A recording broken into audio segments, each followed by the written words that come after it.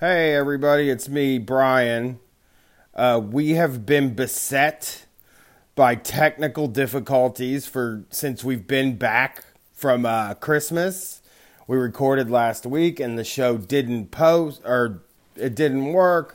I got home, I was wanting to give you this message, and my mic was broke. I bought a new mic and that mic isn't working.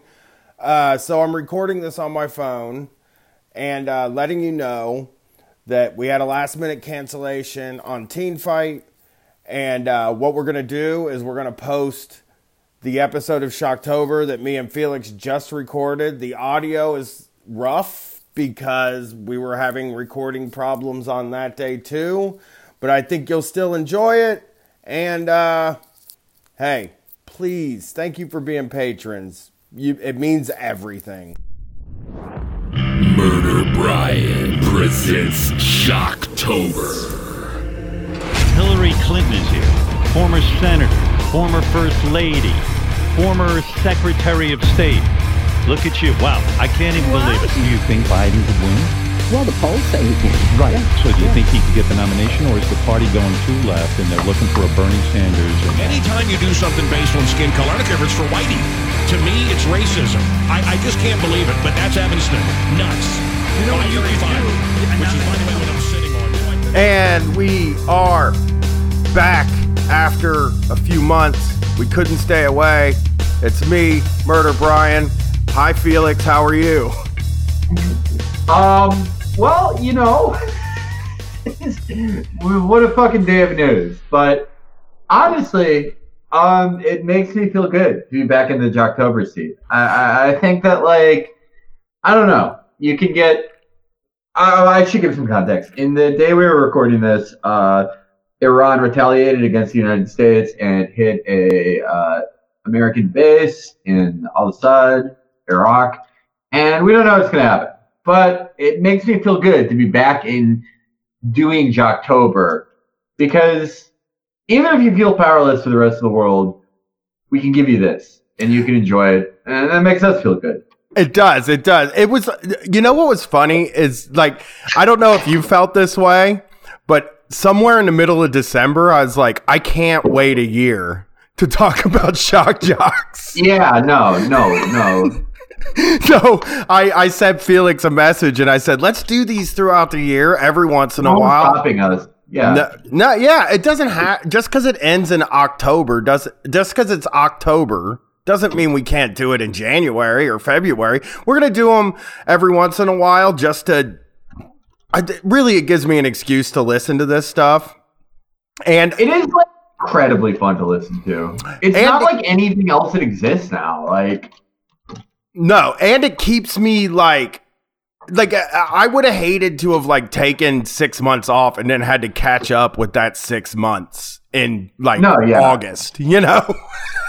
Yeah, so, you would have had the biggest, but we would have done, like, 4-hour episodes, which I guess, like, not everyone would be against, but it's not our style. We went long as fuck on this, though. I think, like, we went longer than we do on both our respective main podcasts. Yeah. But you got to for this. I know, there's just so much. Essential. Yeah, there's too much, you know. Content. And here's the deal. While we were gone, we decided on our 5 shows for next year. And those shows are Howard Stern 2, Opie and Anthony 2, Mancow 2, because not that Mancow has a ton of content, we just can't stop talking about him. He's the fucking funniest. I don't even want to, like, get into some of the Mancow stuff that you've showed me over the past few months because I don't want to spoil it. Like, he's always going to top himself, but he is probably the most insane fucking liar ever in radio. I have some treats during this one for sure. I have some Mancow stuff here, but the next, and then we were going to do Loveline because that came up a lot. That's so important. Yeah, and then I was like, well, you know, we got to do the guy that calls himself the first shock jock, Don Imus. And what happens? He dies. He up and dies on us. So What was your familiarity with Imus? I guess like mine was the first time I heard of him was Private Parts when I watched read the book, and then also MSNBC in the mornings when I was getting ready to go climb poles all day.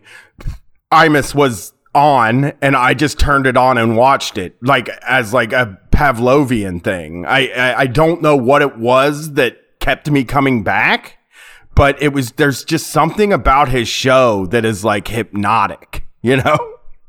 I never felt that. Like, so yeah, my first interaction with Imus was also reading Private Parts when I was about 10 or 11, I believe. And I didn't understand what type of content he delivered, because I understood Howard Stern. I understood Loveline. I understood like, there was this other radio show, late night radio show in Chicago that I brought up on one of the Shocktovers, Nick DiGiulio. I understand what he was. I understood like the different types of like content, and I understood that there was like NPR and like other types of radio, right? Like, I felt like I had a pretty good economy of it worked out. I knew what Rush Limbaugh was. It was like, oh, that's what you listen to if you're like a fucking dick. Like, I hated Rush Limbaugh. I was like a little lib. But Imus, like even when Howard Stern would describe him, I didn't know what the fuck kind of show he did, because he wasn't funny. He wasn't shocking. His politics were like this weird type of centrism that I didn't quite get. And he just seemed like confused and annoyed to be on the radio. But he was like big enough that Howard Stern, this guy that I love, had multiple things in his book about him. And then the next time I saw him, MSNBC during the nappy-headed hose controversy, which we'll get into later, I'm sure. But I was like, wait, this guy is on MSNBC? This guy is simulcast? This fucking guy?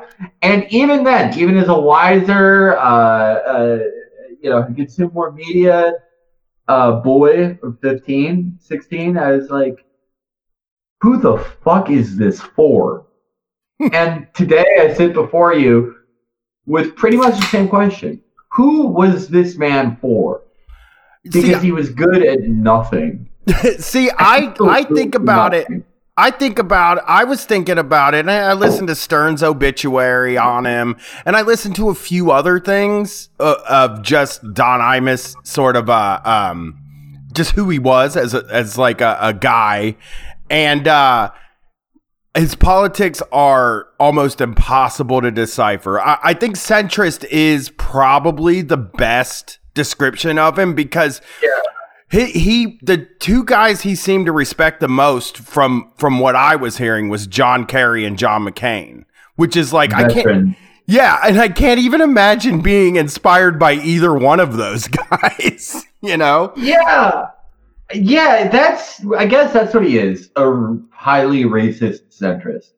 Right. He did vote. Who loves, like, he's like, who's like into the safest shit. He's like, oh, my two main issues are veterans and sick kids. Like, cool, man. Yeah, well, I mean, that is an interesting thing. And that is a good place to start with him is that he did give a lot to charity.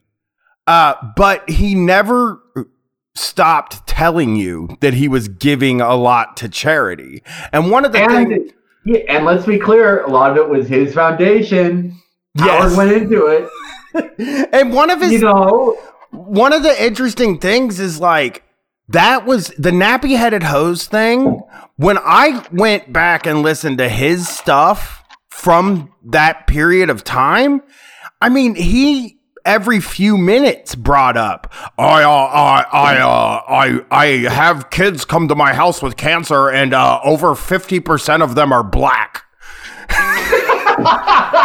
Yeah. He was just clearly like running a tally of how, like, he was the type of guy who said blacks. He did.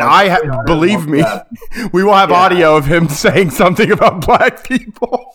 But he just was referring to them as blacks. He did. That's the best way I can describe him as the guy who says blacks. I think that like what you're going to hear is going to surprise you a little bit more than I think the things you're going to hear from him tonight are going to surprise you more than you think. You know, like I think that you might have an idea of his like noxious politics and the stuff that he did, but I have audio of him doing some saying some stuff that like I was totally shocked that he was saying on the radio.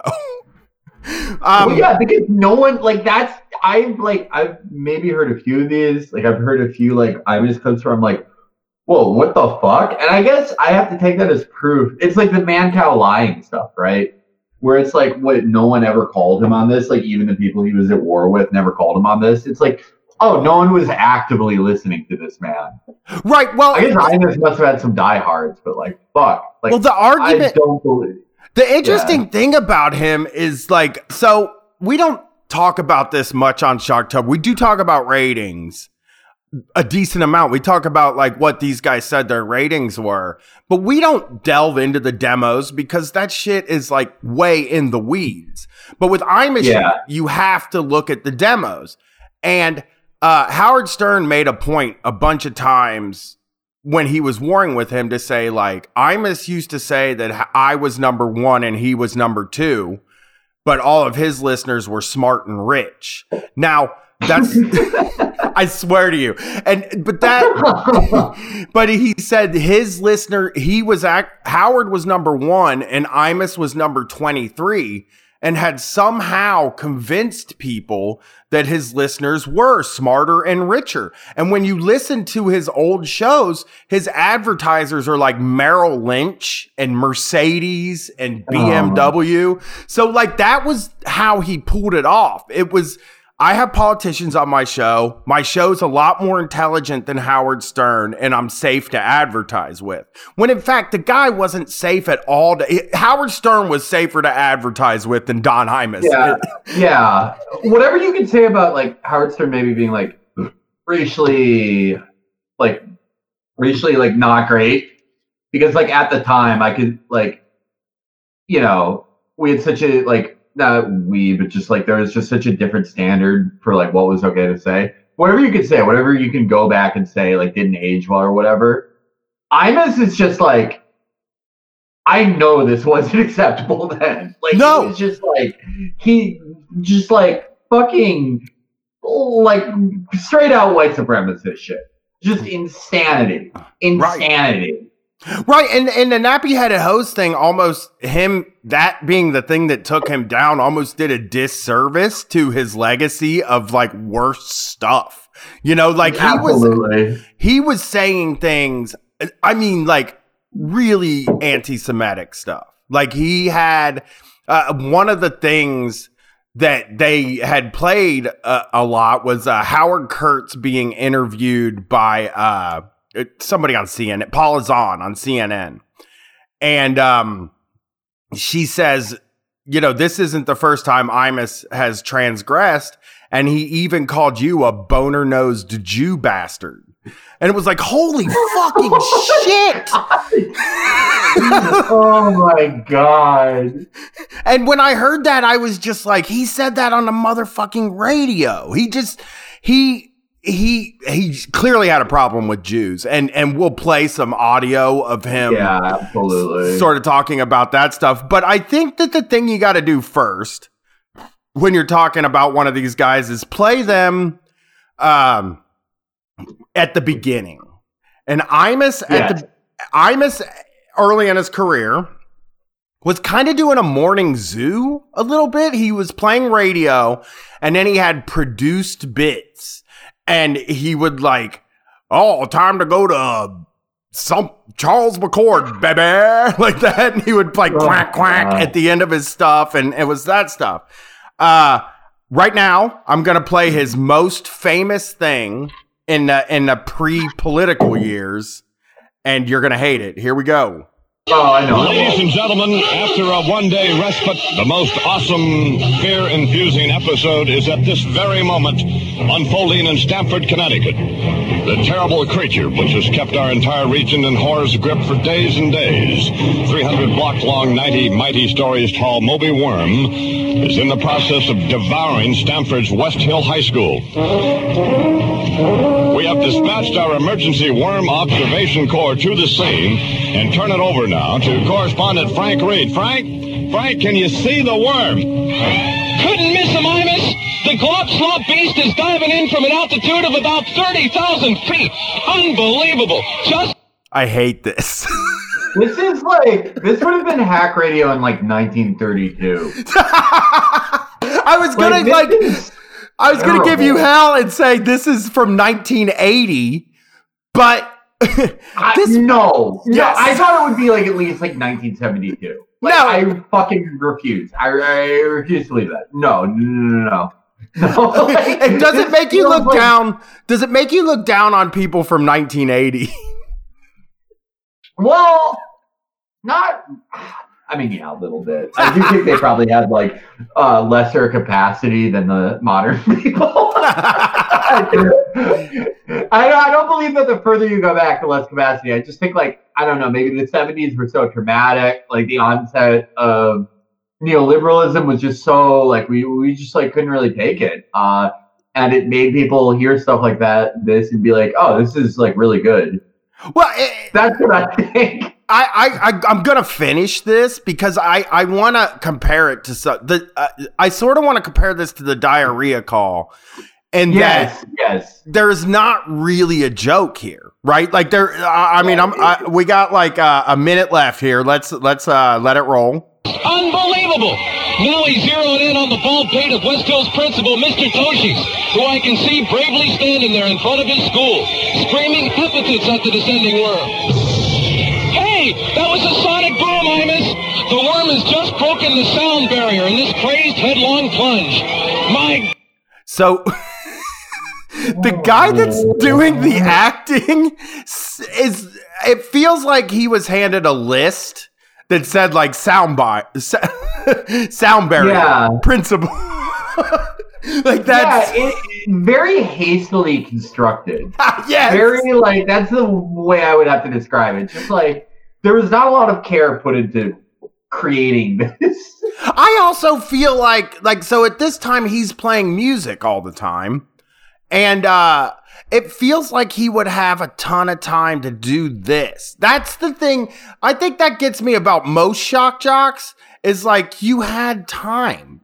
This didn't have a deadline. You could have made this good, you know? Yeah. Well, I think I've been thinking about that because I've heard a lot of shoddy quality from our guys, right? Yeah. So my opinion is that a lot of the shock jocks like excess time that we, you and I would think like would go into putting more effort into production or planning out these bits to be anything but like, oh, I have to poop, or like, what if there is like a big worm loose in town? I think a lot of the shock jocks' time and energy and mental focus, I think what it goes into actually is like weird radio politics. I think that's what they spend most of their time doing, honestly. I kind of believe that. Like, I kind of feel like they're like, because Howard, in the time since we've done Shocktober, I've listened to a decent amount of Howard Stern, and like, he just talks about like things that go on in the hallway at Sirius. Yeah. And like meetings he has to have with like higher ups and program directors and stuff. And it does seem like maybe they take those long commercial breaks, they take those long vacations, and then they just do business the whole time. Yeah, because they are like, okay, so like, what do we know about our radio guys? They're completely like, they're obsessive drama queens. Like they say like, oh, I don't care about this bullshit. I just like doing radio, man. Like, but it's like, no, you love the bullshit. Like that's because like, if they didn't like it, they wouldn't have gotten to where they were, which is like a very high place in the business. a very, very high place. Like even Bubba the Love Sponge outperformed like 99.9% of people who ever fucking do radio. So like they do actually kind of relish it, and they relish in like the court intrigue and the drama of it. But I would wager to say that is where most of their energy goes to. Well, they spend so much time. They do spend a lot of time looking at what the other guys are doing, and like I mean, I don't think there's any other industry in this world where people demand credit for inventing things as much as like these guys. Like all of these guys spend so much time. Howard and Imus were at war for many years about who invented shock jock. You know? Here's a little more Moby Worm. God, Mr. Toshis has just been joined by his assistant, Mr. Barney, and now both men are screaming epithets at the creature. An astonishing act of raw courage, as of course both men are within seconds of certain doom. And why were they screaming epithets at the creature? Like, this is an Imus production. Now, if I knew I was going to die, I'd name the people that are ruining this city. If I was facing down a worm of some type, I'd talk about maybe some fellas from certain persuasion that are always causing trouble in every country they go in. I've noticed they've been kicked out of every country they've ever been in. It's like, what, Don?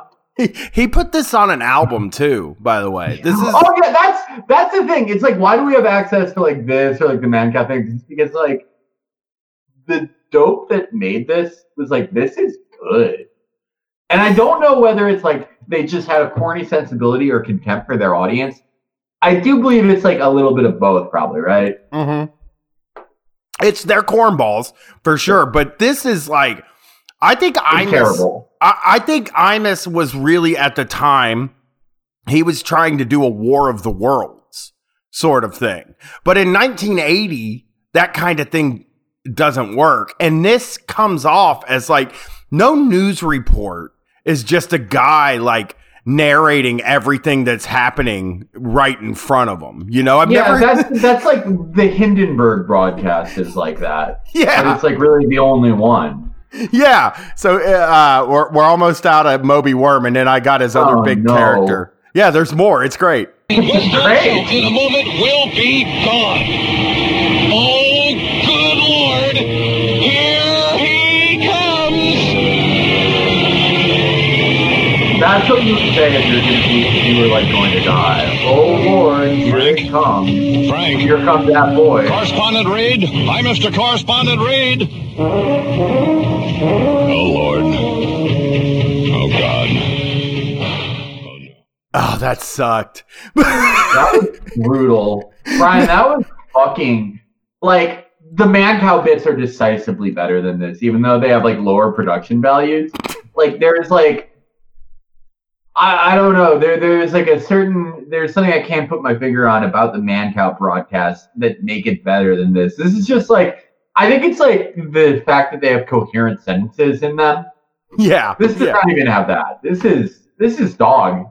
This is dog shit. It was good at the end where we got a little bit of that turd, like, yeah. Because at the end he was like, because at the end he was like, "Are you there? Are you there?" Like he was asking if the guy was alive. Yeah, he was like acting. He was trying his hand at acting. I think that's like, there was more like human, even though this is like about an apocalyptic, almost like, if you really want to take it, be literalist with it, this is like a Book of Revelation style event. And they're reporting on it like it's like the town parade. Yes.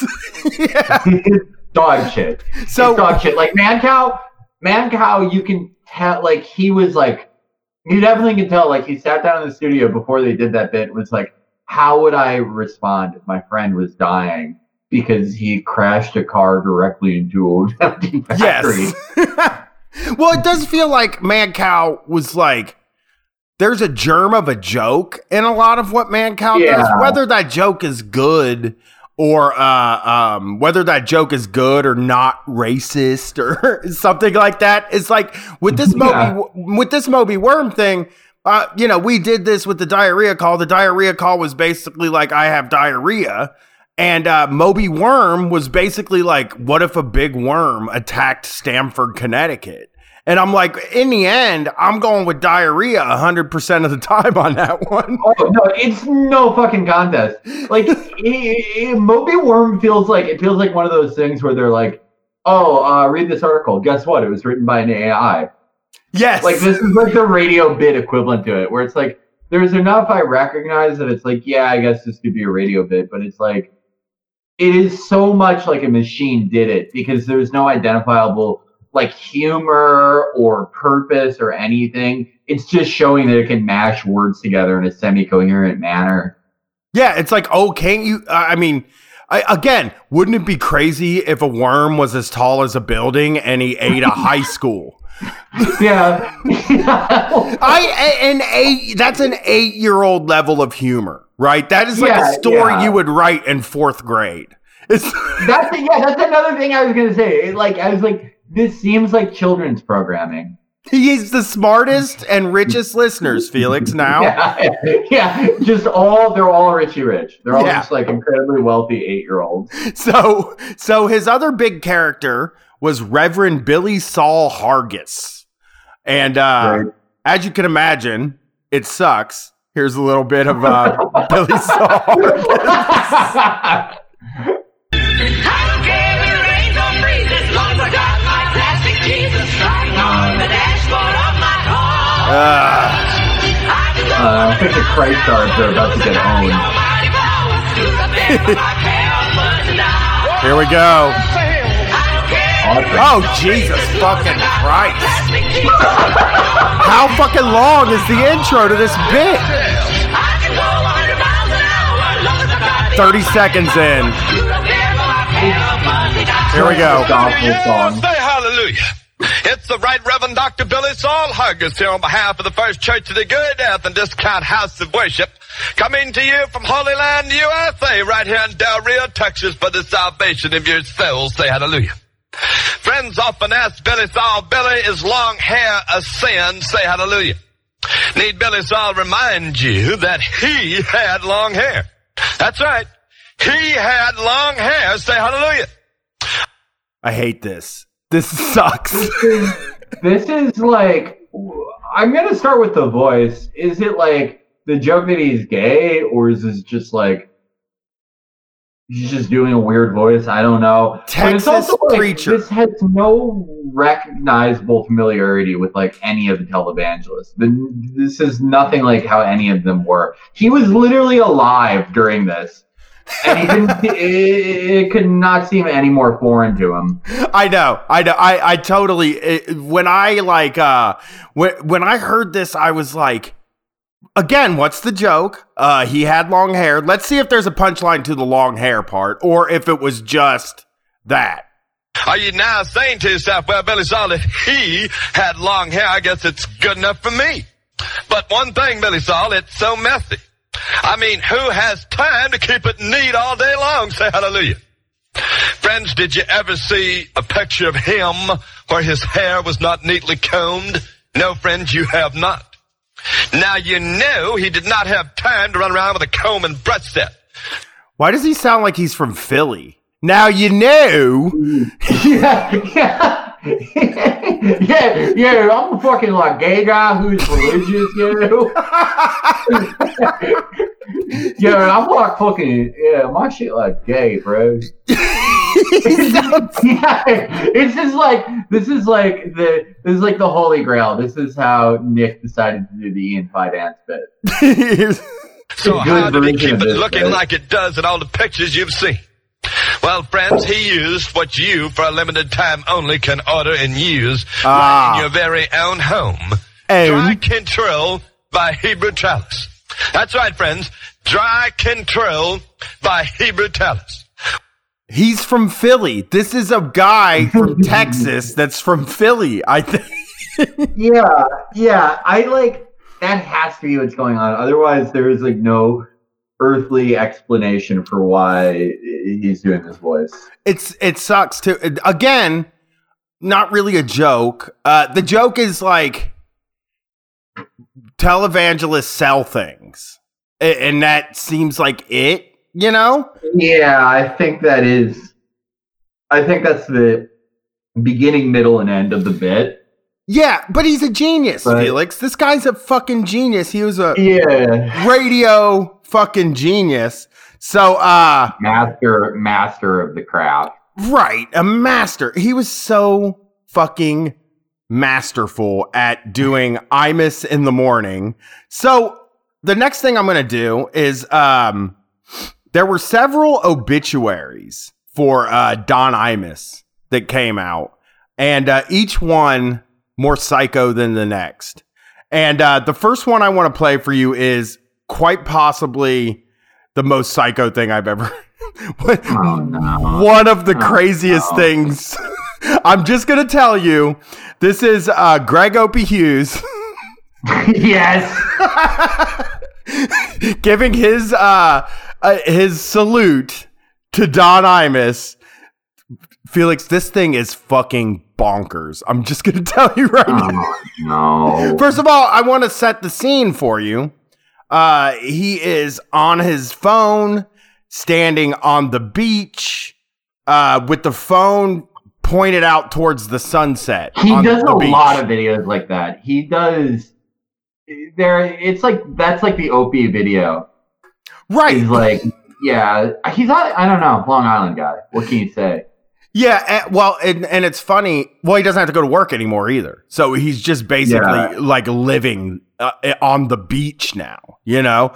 And there is a part in this video that we won't hear where a guy drives by in a truck and he's like, "Oh, that's Jim. I like to go fishing with him." And I'm like, "Golly, you suck." You know? So let's get a feel for where Opie was at. I also want to tell you the amount of views for this because I think it's kind of depressing. Oh no, yeah, because like Opie, I've noticed that. I like every couple of weeks, I like to check up on Opie's Twitter. I shall not follow it. I shan't be following. But it's like the metrics are horribly depressing. It really is. They're not depressing because it's like they're depressing because I know that Opie cares a lot about them. True, he That's cares. Why they depress me. He cares about them, and secondly, they should be. I mean, this video has 34,879 views, more views than any video I've ever done.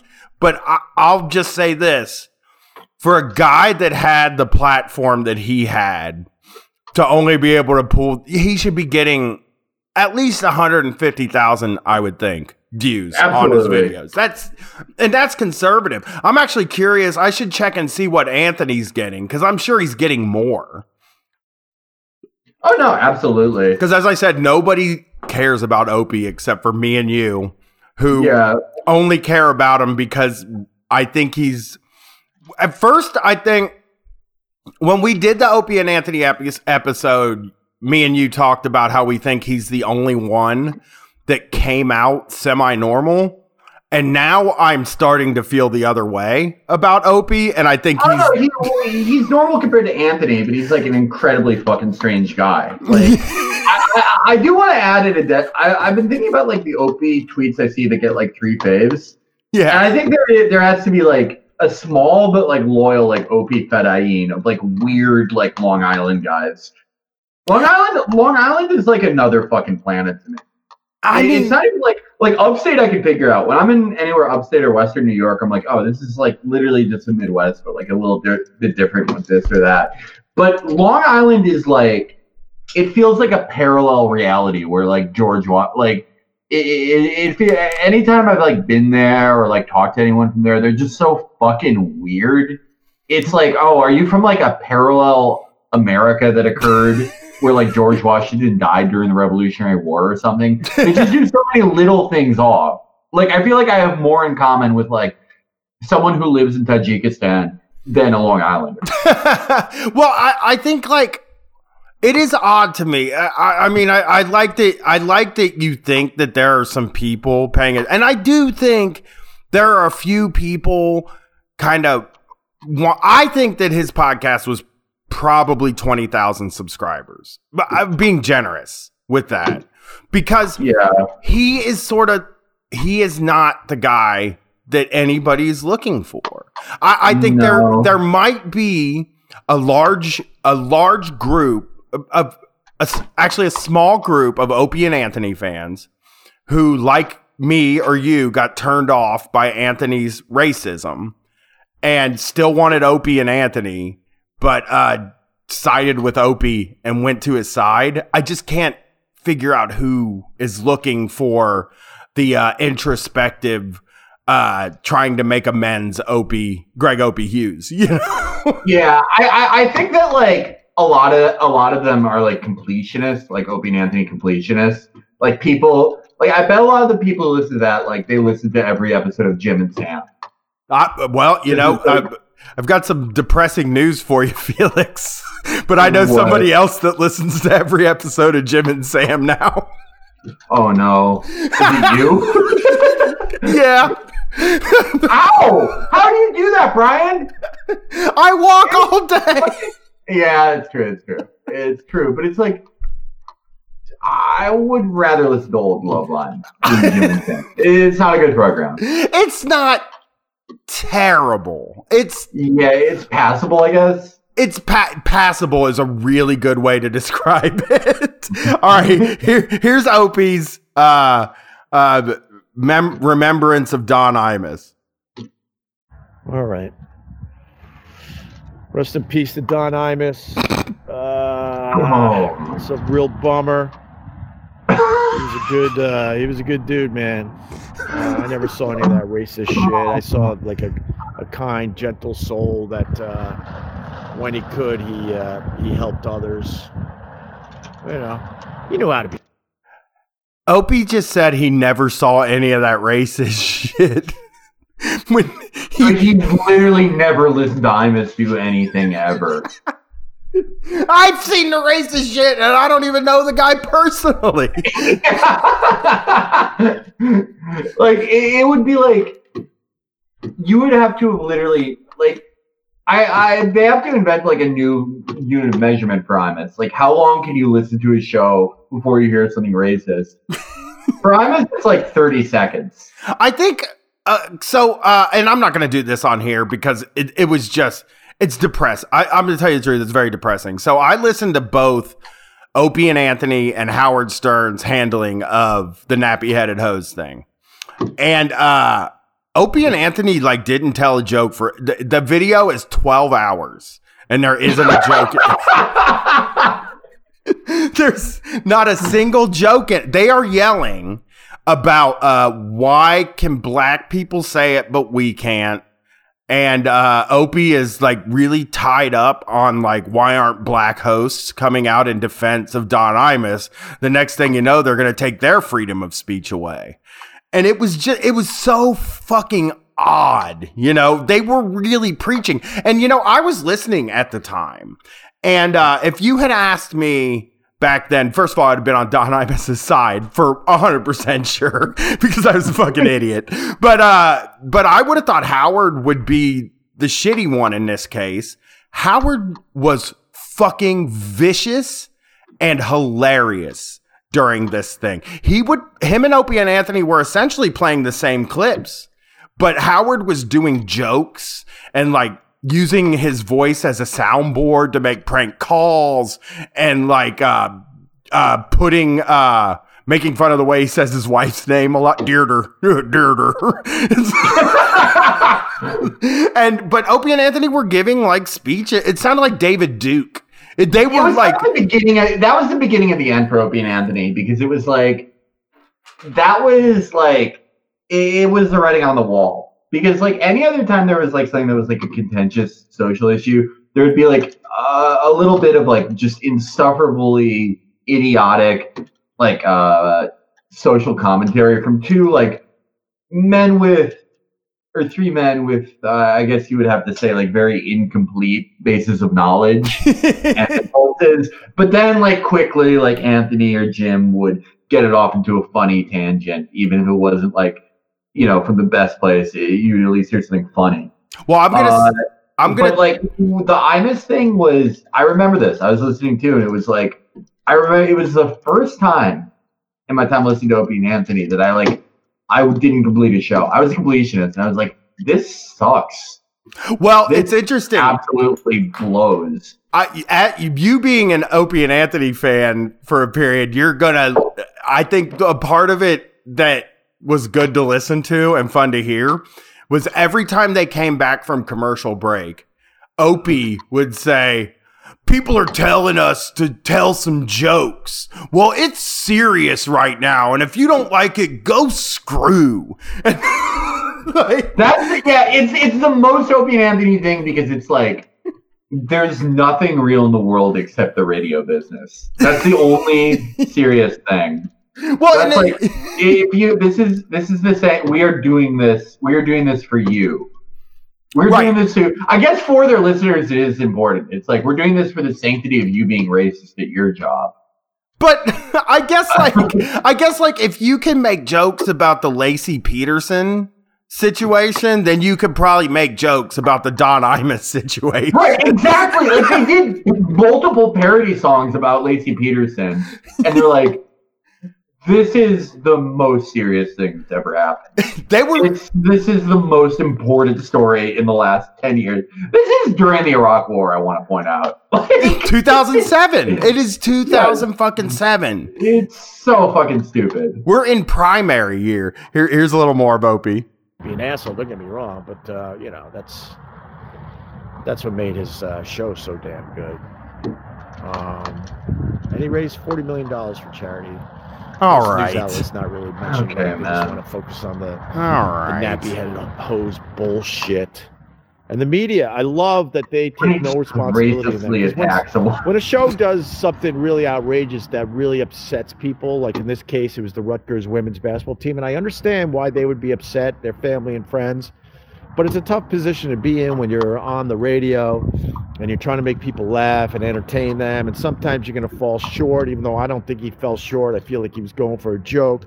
But the jokes, what? It was really funny. You're right, man. When he just like saw those women and was like, hey, what the fuck? They're like black.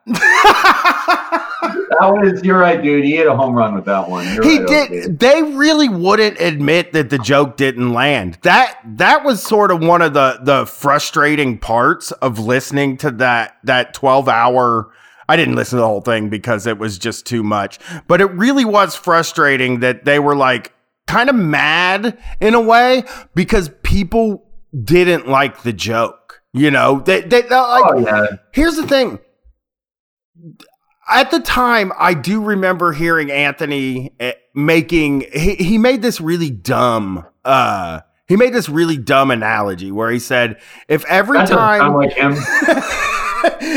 time you say something that somebody doesn't like, they can punch you in the face, that's not free speech. And I thought that was like, what? That's what I said. So he thinks that the criticism of Don Imus was exactly like a punch in the face, which I would disagree with in that it's people using free speech. He didn't even get fired from his radio show. Well, hey, he did get suspended for 2 weeks that started a week after he got suspended. They gave him 7 days to get his shit in order, and then he got suspended. Then he got fired, but he got his show right back. And the numbers that they were talking about that he made a year, and even Howard said this, he was making $10 million a year, which I don't even know how you're making money off of his show at that point. What are the advertising costs? I mean, what are they getting paid for advertising for his number 23 ass radio show, you know? And also, he was on the radio for so long, there had to have been so much data that would support the thesis that Don Imus's listeners are just sort of most of them are just passively listening to him. There aren't that many of them, and it is not, in fact, an audience of millionaires, as he says. Yep, I mean... But, did he just have, tapes of every radio executive saying the N-word or something? I couldn't figure it out. That must be it. Well, Opie's video, I skipped ahead a little bit. I really need you to hear this. I'll give you stories. I got a few I've been holding back. I'll give you some stories. I thought you and Stern were friends. You used to shout good morning to him through the glass door. Not through the glass door. It ended up with me having to hang out behind a glass door because he hated the fact that I was actually trying to move on from all that horse shit. And, and I would wish him a good morning in the hallway. And he couldn't take that. And I went to the bosses behind my back. That's how Howard does things, behind everyone. So we're in the middle of a Don Imus. This is so Dan Quinn. This is like a less entertaining Dan Quinn. It's so fucking wild. Like he's in. You have a kid. He has a child. He has 2 children, a wife. He is not on the radio at all anymore, and he's rich. And he is doing a video to remember a man that he considered great, a man that he called Mr. Imus throughout the years, which was also like, okay, dude, come on. Oh, he's such cocks. I know. He is such a cock. I wonder if anytime there's anyone that can like do something for them or some level of like social cash, they're just like, I would die for you. Which is interesting. Mad Cow's pathetic because he just like tries to befriend those people, and like Bubba tries to like get something out of them, but no one would just like fucking Jennifer like Opie and Anthony would. No, to anyone. No, I mean Imus was. So here's what I remember. Pretty vividly is that Imus was mentioning Opie on on his show a lot, Opie and Anthony. I think he was doing it because it bothered Howard Stern, not because he was listening to Opie and Anthony. You know, it was kind of like, these guys are my friends, and he would say Opie was his son, and he would have a picture come up. And I think Opie and Anthony and Jim Norton liked seeing somebody talk about them on MSNBC. That lit up every part of their brain. They did not. I do not believe they like. They did not listen to Imus for enjoyment. I do not believe that. They were way too funny to do that. And Imus. I don't believe Imus listened to anything except for like minstrel songs and like Amos and Andy did. Like that's and like weird cowboy movies from like 1923 that were called like a gunpowder outer noon. That's what Imus did for entertainment. He was not listening to Opie and Anthony. He did. He was being interviewed by like Tim Russert or something. And he's like, "What's the last good movie you saw?" And he was like, I don't see movies." Yeah, no way. The only things he just probably had like the world's largest collection of minstrel shows. But probably. So I skipped forward a little bit more in Opie's remembrance of Don Imus. So here's a little more. Sunsets. Wonderful. Michael Boyd. Bro, I mean, I don't know what to tell you. I love sunsets. I love sunsets. I think it brings me back to being a kid. Because the happy place for me was on a beach, my grandma's beach house in Wading River. Your grandma had a beach house? I thought you were poor. Well, Long Island, I want to be fair to him. Like, everyone in Long Island has a beach house. Around you and your relatives. No matter how close to the poverty level they are. Oh, okay. Okay. Because he always said he was broke. But he also... Well, he's probably embellishing that a bit, but I don't believe he grew up rich. Okay. But I believe knowing Greg Opie Hughes, I think it's like one of those Bill O'Reilly things where it's like, I didn't come from money. But he came from myself from upper middle radio. Yeah. Upper middle class, probably. Right? Yeah. Middle. Or like solidly middle, if you, Yeah, probably grew up like me. Middle class in a time in America where that was like afforded you a lot if you were white. Right. He probably grew up like me, where it was like we weren't rich. We lived in like a working class neighborhood, but my parents had the most kind of money in the working class neighborhood. Yeah, exactly. Like, we were rich to the other people in the neighborhood. Yeah, knowing what I know about Greg Opie Hughes, this is what I'm inferring. But here's some more. I don't know. It just brings me incredible peace, so I share that with you. If you think it's silly or stupid, all right. What do you do to live in the moment? Watch this video. Peace. Bro, the Uncle Paul and the chip shit it's just done, man. You look like a fucking fool. reciting that garbage. That stuff was okay in small doses, and then Jimmy had to obsess and make it everything in his career. I kind of find it very sad at this point. You could go. Unlike this, this is cool. So you talking about a glass partition that Howard Stern put in Sirius XM. Like that's fucking cool, man. Jim Norton, they're like, no matter what you think about the Chip Chipperson or Uncle Paul thing, at least trying some actual creative endeavor. It's not like this, which is everyone agrees is awesome. Look, for what it's worth, I think Chip is really funny, and that Jim Norton going kind of all in on Chip, I think was like a really smart move, because it is not Norton, which turns a lot of people, like the Jim Norton character turns a lot of people off, and I think Chip has a chance to be like a more mainstream like success for him. I could see a TV show. I could see a Chip Chipperson TV show. I can't see a Jim Norton TV show, and I certainly can't see an Opie TV show. Well, what? You don't see like an Opie TV show where it's just like the tips and tricks of the radio business, his eternal war against Howard Stern. I was thinking, what Opie, like all Opie's like now sort of autobiographical material. The King Hussein of Jordan wrote an autobiography towards the end of his life.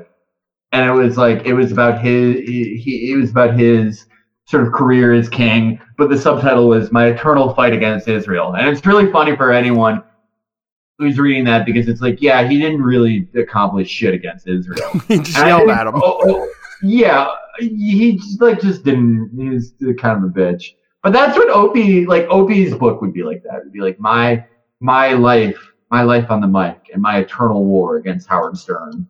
Which is not, I mean, we kind of gave Howard shit, right? For like shutting them down in the background. But fuck, dude, you're not on the radio anymore, man. You're not even in the business anymore. I know I guess he probably thinks he's still in the business, right? Do we think that he thinks he's still in the business? I do not think that. I don't think that I'm not in the business. I'm not making fun of him. You know what I mean? Like, but me and Opie probably have roughly the same like sphere of influence, I guess. You have way better engagement on anything you post. Well, so, that's like you're. I mean, of course, we like got our audience from online, but it's like your engagement is a lot better there. True. Here's a little more of Opie's remembrance here. I just can't get enough of this. It's really good, dude. I don't know what to tell you.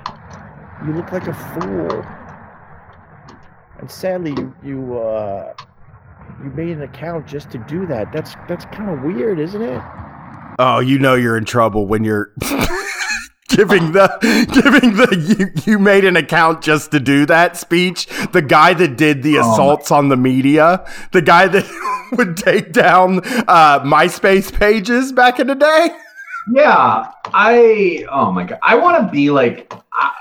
He has millions of dollars, and I think I could be like an advisor to him and be like, Greg, you are doing all the not mad things. Yes. You have to say, Greg, I would be like the guy in SimCity. You're pretending you're not mad. You will regret this. Yeah. Well, I wish he would. I really wish.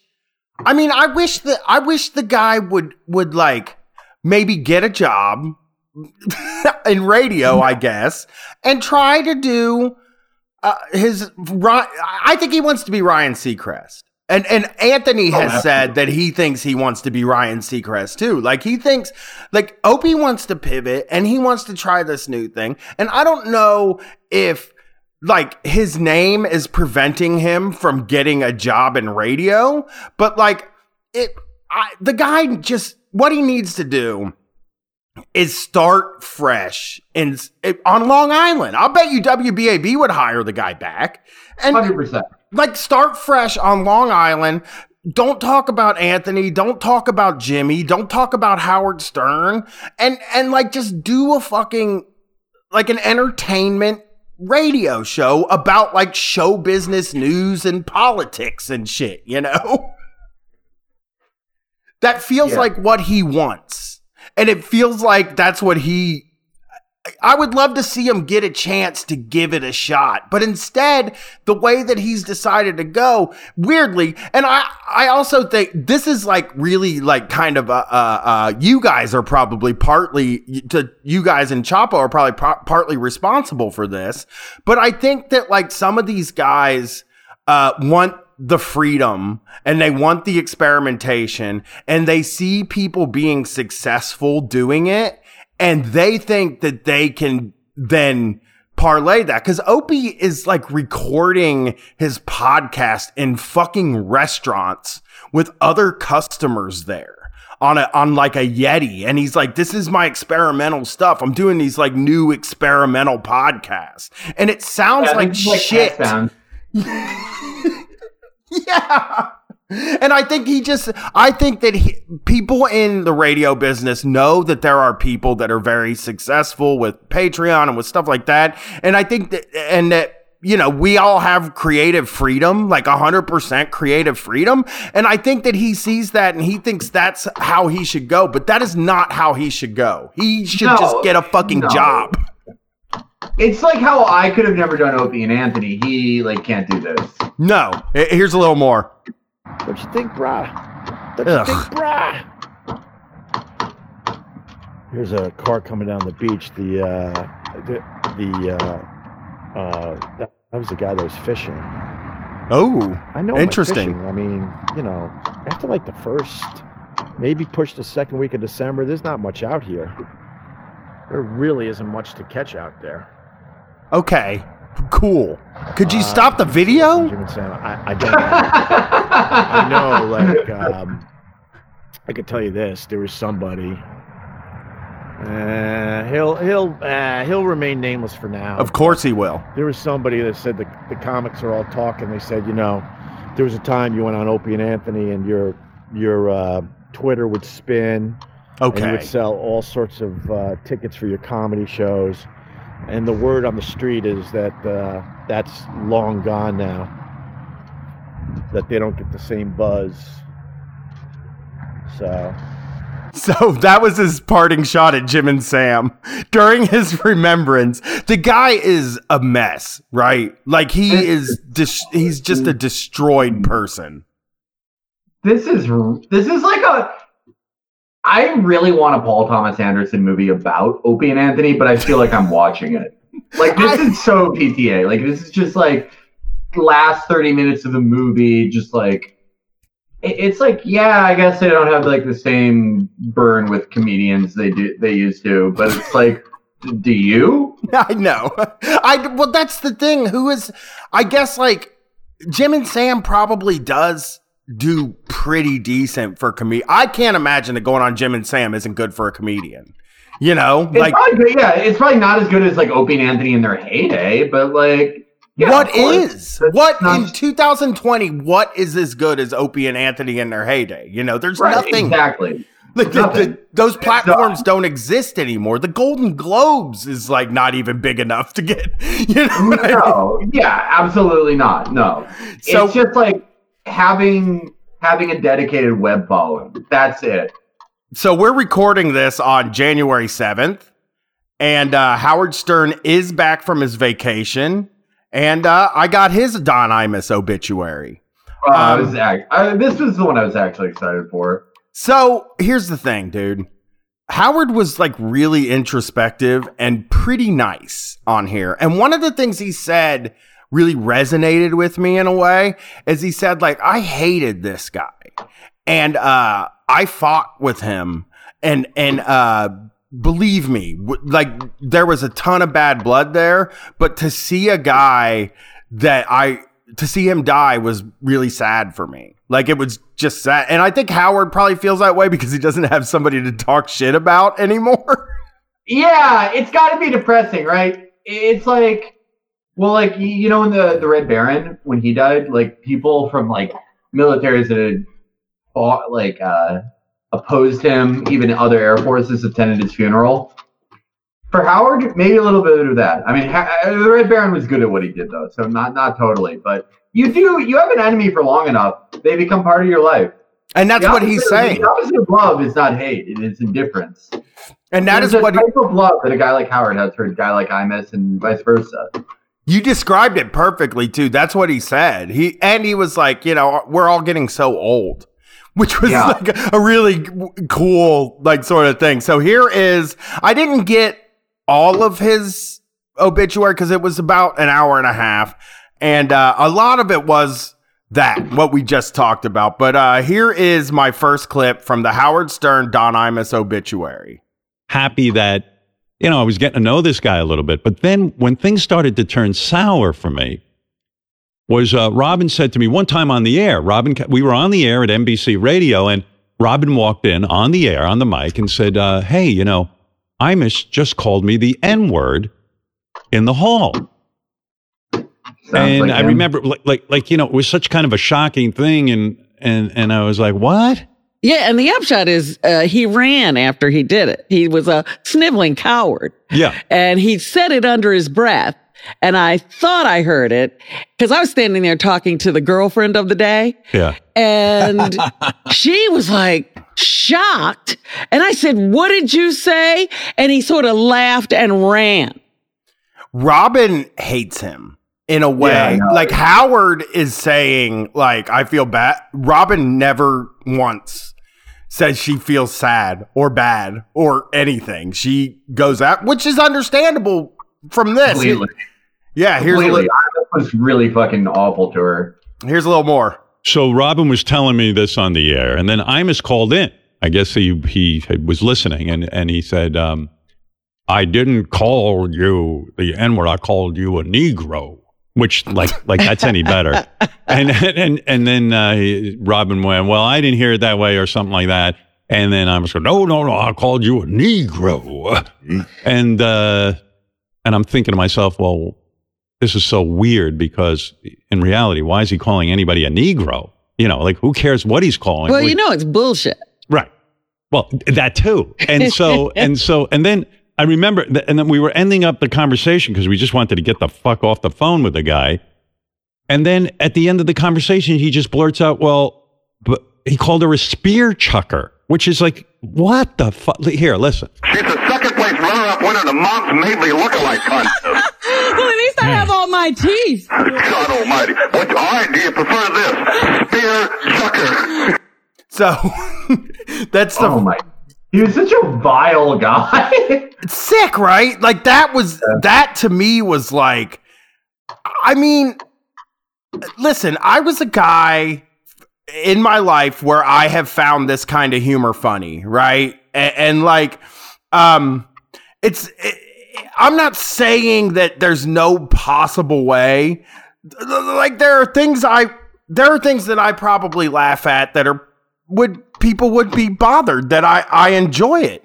But I think like the stuff that I always liked being picked on because sorry. The stuff we're back to that again because I can't, this app fucking sucks.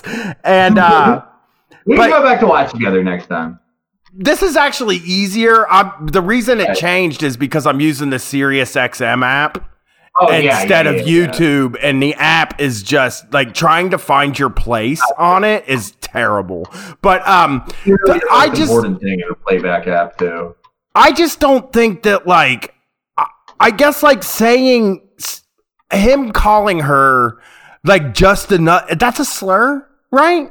And that was the whole thing. That was all he was doing, Right. It's like I'm not gonna like sit here and like act like I'm not like I'm not like IRC and shit when I was a kid. Like I didn't like say like awful things to think awful things were funny, but it's like there's no joke here. You're just like calling someone that. Like I really try not to moralize any comedy because it's like hypocritical and constantly changing, but it's like this isn't even that. Like this is just like pure like racial antagonism. Nothing else. Right. That's exactly how I felt too. Like I just was like, this isn't like there isn't a joke here. As a guy who's laughed at plenty of this kind of stuff, I felt as though like that wasn't even a joke. That was just sort of like a guy yelling that he hates somebody, you know? Yeah, for no fucking reason. Mm-hmm. Here's a little more of Howard's Don Imus obituary. This is here you go. I'm just gonna play it. Who was black, and then I was standing there, and she was crying, and I said, "What happened?" Brenda was her name, and she said, "Oh, Imus just called me the N-word," and she was crying, and I just was like, "What the fuck? Fuck this guy!" Like that. And then I was done because everyone was always making excuses. He drinks, he does coke, he does this, he does that, and I was like, "Who cares?" I drank. I've never called anybody the N-word, and I've been loaded. Howard, that's a little bit of a lie. I'm gotta call you there, buddy. You're just gonna say, you think you probably, I mean, I know you have. I've heard you say, I've heard him when he was doing the nappy headed host stuff, like those guys, they were using the N-word so much on the Stern show that I was just, it was really weird to listen to. So, this is the clip I'm playing. I'm just going to continue this because it's an interesting one. I mean, I don't know. That doesn't come out of me. But then he started, and then when the jealousy started, I don't mind a good fight. I don't mind people ragging on me, and I don't mind ragging on people. You know me. I'll go right there with you.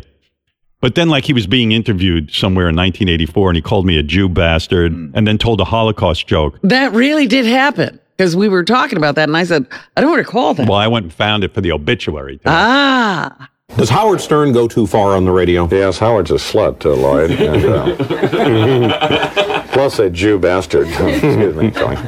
And should be castrated. Excuse me. That would change his voice, and put it in an oven. So, that was brutal, right? Like it's not funny. It's he was a bad fucking guy, And a horrible comedian. Yeah, well, he wasn't telling.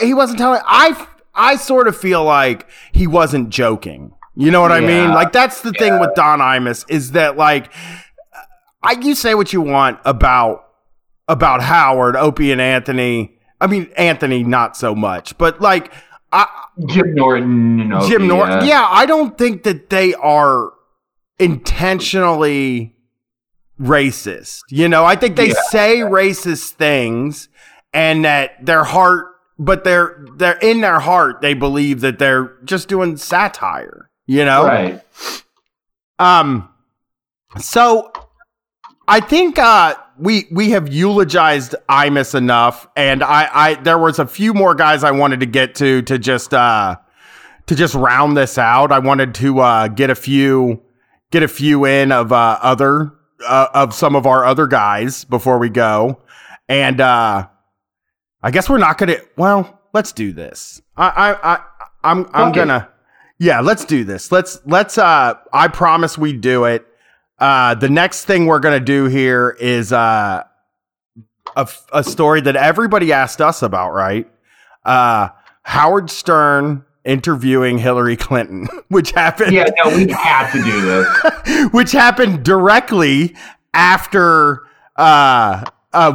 Like that happened so shortly after that happened so shortly after we did this thing that like I was like, fuck, what the hell? This is not fair that this happened. And that's when I think that was the day I messaged you though and was like, we got to do more. Yeah, it called us back to the lab. It's like it's just like my luck with things that whenever I do something like that has like a super current peg, immediate massive development that like requires an addendum comes out. So how did you? I'm glad it did. How did you feel about this interview? What were your thoughts on it? Like when you heard it and heard that he was doing it? It didn't really surprise me. Because it's like Howard, like, I mean, he had all those interviews with Trump. Like Howard's like his anti-establishment or anti-authoritarian thing. It is like a branding exercise, and it mainly it's not political. he means it. He always meant it in the sense of like the type of content he delivered, but not really in his politics. He's like a lot of people interested in going in politics, and I imagine that like to a lesser extent than like Opie or Jim Norton would be like if Hillary Clinton like reached out to him or was like nice to him, it would thrill him. Right. I would probably, I hate to say this, but I would probably have her on Street Fight if she asked me. It just is like, it's one of those things like when somebody reaches out to you that is that big, you kind of feel like you have to do it. Like that you would be dumb not to take the opportunity to talk to this person. So I'm going to start it out by just hearing the intro for Hillary that Howard did. Here we go. Hillary Clinton is here. Former senator, former first lady, former secretary of state. Look at you. Wow. I can't even believe it. She's here. There you are. Can I just stare at you for a while? How are you? Good to see you. This is so exciting for me. Well, it's exciting for me too, I think. Yeah, I'll let you get, you'll see. You think? You don't know yet. I think, I mean, I don't know if you read this piece of mine, but my fantasy was not only to meet you, but to tell you what a hero you were to me. And oh boy. Oh yeah, this is brutal. I mean, but again, it's not surprising. Like Howard, huge Zionist, friends with Ellen DeGeneres. Like, that's who he is now. You know. Well, also, like, I think this says something about shock jocks too, though, right? Like this is what you were saying about Opie and Anthony. If you give them some of your attention and you're a powerful person, it fucking doesn't matter who you are. Opie and Anthony would have defended Jeffrey Epstein, like if he was nice enough to them. Oh yeah, for sure. Yeah, like 1,000%. But this is like, yeah, this doesn't surprise me at all, knowing what I know about these guys. It sucks, like it doesn't make me feel good because I love Howard, but it's like I'm not surprised. I'm not like disappointed. Here's the first like clip that I had to get on here that made me almost sad. Almost trivialized politics to the point that it's about nothing but entertainment. I mean, the coverage of it is so superficial, and these are serious issues. I mean, these are in many instances, you know, whether it's like a game show. It's like a game show, and the consequences are on the people who are going to be affected by who gets elected and what they decide to do. You know what I want? You know, you speak about a game show. I used to have this fantasy when I would watch you debate Trump. You know, I was saying to myself, I wish you would take out a map and say, Donald, point to where Russia is on the map. That would have been what a cool fantasy, Howard. Awesome, Howard. That was, dude, really that was Aaron Sorkin. That's like what she did. That's like what her campaign said. But again, let's break it down. Who and what is Howard? Howard is a native Long Islander, a white guy who spent his entire life in the entertainment industry and is worth millions of dollars. Who do you think he wanted to vote for? I guess, like, you know? Yeah, I do think that, though, I don't know why, but I do find it odd that he doesn't like Bernie Sanders very much, you know? Like, I think he wants to be taxed. That's true. I think I solved it. He's a multi-millionaire who's friends with tons of rich entertainers, you know? But I think that's it. I guess that's probably true, but Hillary Clinton just is such an uninspiring person for everybody except for this guy and some Neera Tanden, you know? No, he's an uninspired, but like, no, this is like, do you remember the DNC in 2016? Right. That entire, everyone who spoke that wasn't like Michael Bloomberg or like, you know, whoever from the CIA was like, it was like a celebrity, not a cool celebrity, but someone who like maybe 10 or 20 years ago, you've been like, oh, that's cool. Like a celebrity past their prime but still has millions of dollars. That's like, if I had to say what is Hillary's actual base, it may be that. Just celebrities. Sort of diminished celebrities. Yeah. It's LA comedians. Yeah. Andy Richter. Yeah. Here's another one that bummed me out. That's tricky. It is tricky. And do Whoever can win. you think Biden could win? Well, the polls say he can. Right. Yeah. So do you think he could get the nomination, or is the party going too left and they're looking for a Bernie Sanders and a... I think it's too soon to tell because nobody has voted or caucused. So I think that right now, according to the polls, Biden is going to get the nomination, but that's, a long way off. And then he can win the Electoral College. Because remember, it's not the popular vote. But don't you think they need a middle-of-the-road kind of candidate? I mean, anybody... You didn't know that before, or what? Oh, that hurts my feelings. Yeah. I just don't want to. You shouldn't be surprised. Yeah, it sucks, man. It sucks, but it shouldn't surprise. Like, it's like, how much money do you think Howard Stern has? I've heard in my time. I've heard the number I've always heard is $500 million, right? That was the contract with Sirius, yeah. And that was in 2004 or 5. Right. And Howard always contended, that was like his entire contract, like pay staff and shit like that. But I know a little bit about this business. I don't think he was spending $200 million a year. I think, like, at a most conservative estimate, we would have to say that Howard has like hundreds of millions of dollars, right? Oh yeah, we're talking hundreds of. I wouldn't say $1 billion, but he might be like hundreds of millions. I think he could be inching toward. I think that it's not out of the realm of possibility that if he continues to go for another decade, I don't think it's impossible that he ends up with $1 billion. Seriously, no, absolutely not. I mean, we got pushback. You didn't see this because it happened in our Facebook group, but we did get a little bit of pushback for declaring Sirius dead because apparently they just bought Pandora, and I want to. What the fuck is Pandora? And their stock price is decent and stable, but I want to clarify. They're dead and they have no future. Like, there's no future in this. Yeah, and I also want to clarify what dead means in Shocktober because we're not business guys. We don't know about business. They are dead in the culture. Like, satellite radio is dead. It doesn't make any ripples in pop culture. Like, you don't hear about it. Everything is sequestered in satellite radio with their 23 million subscribers that I fucking really don't believe. Like, that's that's where they are.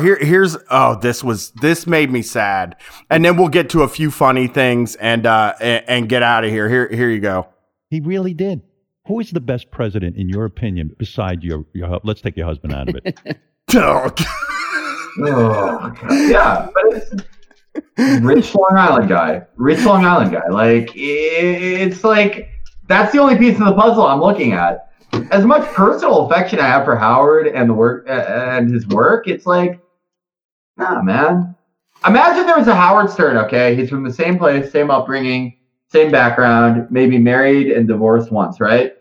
Yeah. Let's say he wasn't Howard Stern, the radio guy we love. Let's say he is Howard Stern, the commercial paper broker at Goldman Sachs. Who do you think he votes for? I mean, I think he votes for anybody but Bernie and Trump. I think is what we're looking at. Exactly. Yes. Like, he's what do you think Howard's like day-to-day life is like? What do you think his social calls are like? Who do you think he's getting texts from? Do you think, like, because like he lives a very posh, like, sequestered, stratified existence now, and he's not like, when he gets done, I don't think he's hanging out with like, any whack packers or shit like that. I don't know. I bet if you pulled the whack pack, you'd probably get some Trump voters, you'd probably get some Bernie voters. But in Howard's circles that he's been in for the past few years, I think it's a lot of Clinton Dems. Yeah, Clinton Dems, John McCain, John Kerry was probably like a really good. Like, he was inspired by him. With John Kerry, it wasn't, for us, it was like, of course I'm speaking for you, but I'll just say for myself, one of the first pictures of my daughter is her laying wrapped up with a Carrie Edwards sticker on her. And But it was more of a, like, that election was more of like saying, hey, I want, I don't want Bush to win. I'm going to pretend to be excited. You know what I was 13, 14. I tried to like psyop myself into thinking John Kerry was cool, but I didn't really believe it. Psyop. It was hard, man. It was a tough sell. All right. A little bit of a tough sell. Another thing that happened as soon as we quit Shocktober at the end of November was Bubba the Love Sponge's show underwent yet another change, and he lost Manson. Manson is no longer on the show. What ended up happening is now he has a plastic surgeon that comes on and works for free. a woman. He's the king. He owns. That's not a guy who would kowtow to Hillary Clinton. I mean, actually, probably would. But like, he's not compromised. He's still the same dumb asshole. He would have asked her for a job. He would have told her. Yes. Bubba would have told her that if she needed outreach in Florida, that he would be willing to do it, and he's very popular in Florida. Is exactly that. I mean, I was because basically when Stern did the interview, all I wanted to hear was Mancow or Bubba doing the interview. Hillary on Bubba or Mancow was a lot more appealing to me than on Stern. Hillary on Mancow would be, because like Mancow would literally, it's like I actually have trouble figuring out what he would do, because it's like my knowledge of shock jocks makes me go, oh, he would immediately like walk back like 30 years of very public militant conservatism. But then like the part of me that knows Mancow's art would be like, he would ask her if she's like a satanic pedophile.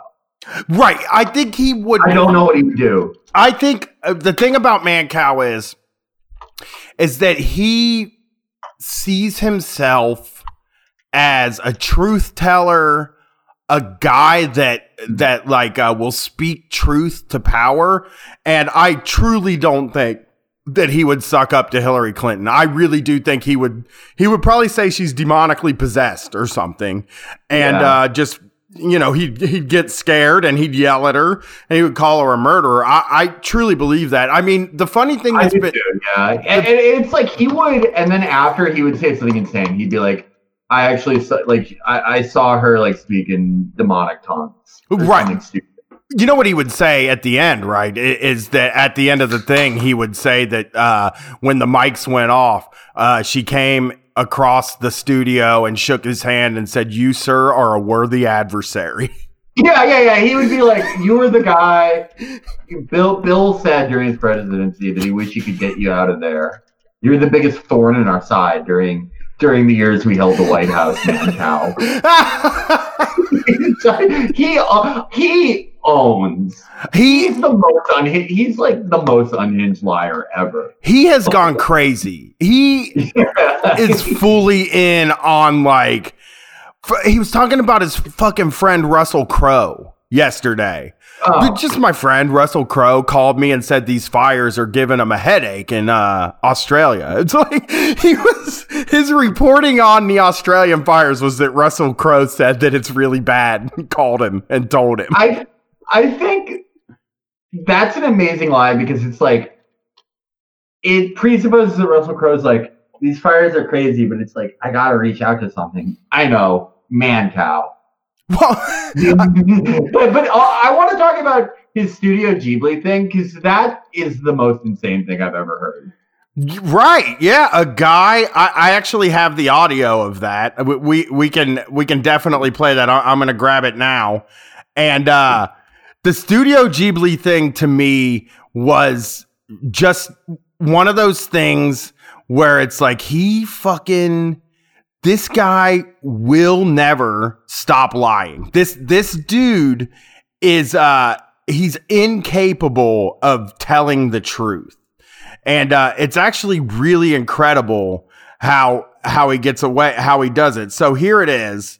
I'm going to play the audio for you right now. It's Oh. Guy comes over and says, you know Studio Ghibli? I said, I've been trying to get into Studio Ghibli for 10, 15 years. And they do these most amazing animated films. And he goes, I worked on Ponyo. You ever heard of that? I said, and I started to sing the theme song. Ponyo, Ponyo by the sea. Do you know Totoro? Totoro. That's a great movie. Totoro is their Mickey Mouse in Japan. This guy's huge. He's like, wow, my honor to meet you. There's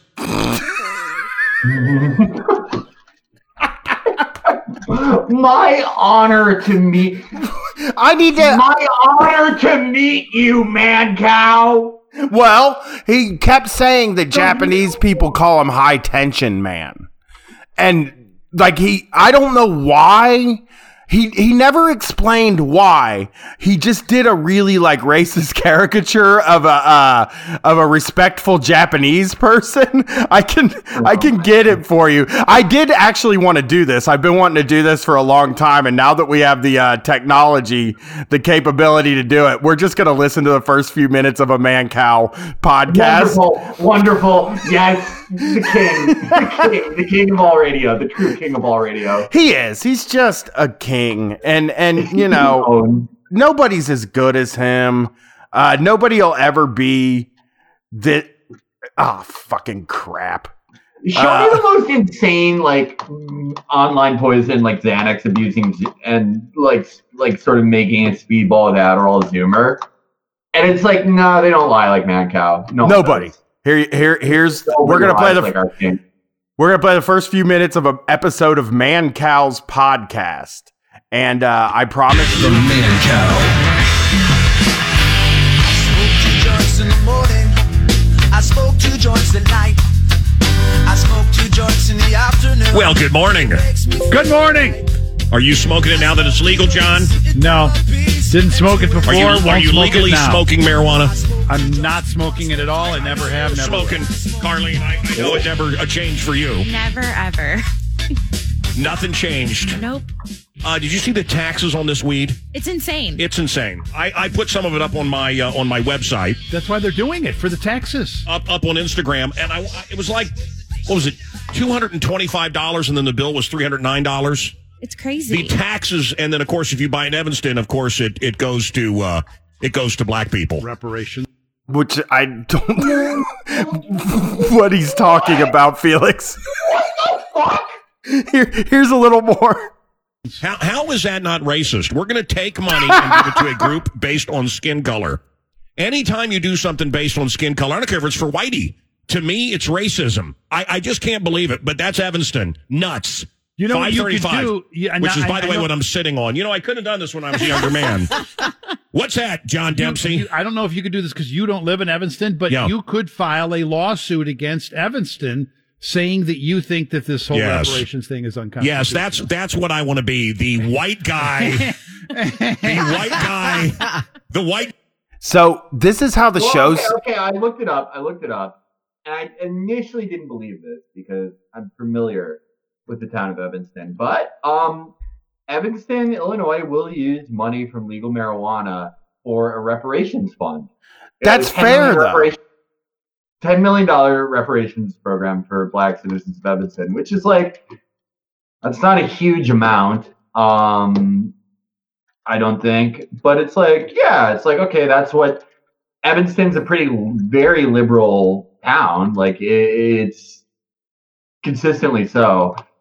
I'm pretty sure most Evansonians are in support of this. And Man Cow is just like, of course, puts it in the most inflammatory terms possible. But just to him, this is another satanic episode. But it's fair. Satanic episodes. It's fair, though, right? Like it is fair. Totally fair. It is. How many black people were like just their lives thrown away by fucking drug sentencing, especially in Illinois? And every person that got a license in Illinois was white. So, this is totally fucking fair, I think. This is completely fair. It's like the least they could do. But the reason I want to play, because the breakneck speed of this show, it will just blow you away. Here's a little more. We're getting into. So, okay. We are 1 minute and 24 seconds into an episode of the Man Cow Daily Podcast. Now watch how this thing goes. White guy on the radio that sues because African Americans are getting reparations. That's the guy. That's something you want to do in the city of Chicago for the show. The city base, and not all publicity is good publicity. I know they say that, but I don't think it is. Believe me. Right. Anyway, 5:36 with Big Swing, and how are you? Anyway, welcome to the Roaring 20s. It's 2020. And I have a lot of questions for everybody here. I was in Japan. Wow. And let me just warn everybody that's listening to this right now. This is about to get this is about to get weird. Here we go. I just love it there. And I made it's a very long story. And I'll tell the story if I have time, but they are calling me in Japan. This is no joke. Geez, did I tell you this story? You did, yeah. They're calling me High Tension Man. High tension man. You high tension man. And that's... Well, you don't have to do the voice, Man Cow. He almost got done with it without doing the voice, but he's like, nah. No, I am. My name became in Japan. I did a public speaking. It's just bizarre. And it has nothing to do with me being Man Cow. Nobody knows who the hell I am. Heck, they don't... That was impressive. That's gross. Yeah, the Man Cow of the 90s would have said that Miyazaki himself introduced himself to Man Cow. Yeah, I mean, there's still who I am in Gary, Indiana. They sure as hell don't know who I am in Shinjuku, Japan. But I got up to speak, and I just got asked. It's a bizarre story. And you high tension man, and they all come up to me. You high tension man, and this guy comes over and says, "Oh, this is so boring. This story." So then he goes into the Studio Ghibli story, but this show changes it. I don't know how that's a show. Right? It just doesn't sound it doesn't sound like it's put together. It doesn't sound like it happens in a linear fashion. You know? Yeah, it is. It's this is fuck what Opie's saying. This is actually experimental. I will agree that this is a pretty experimental show. So what we're gonna do before we get out of here, I got some phone scams. We'll get to Bubba next time. I owe more time to Bubba because Bubba's has the most current events surrounding him. I would say. Right. Just Manson's gone. Here, I'll play this. This is from Manson. It's pretty quick and it's sad because we knew that Manson and Bubba were friends for life, and I just sort of feel like. I just want to cry a little bit hearing something like this.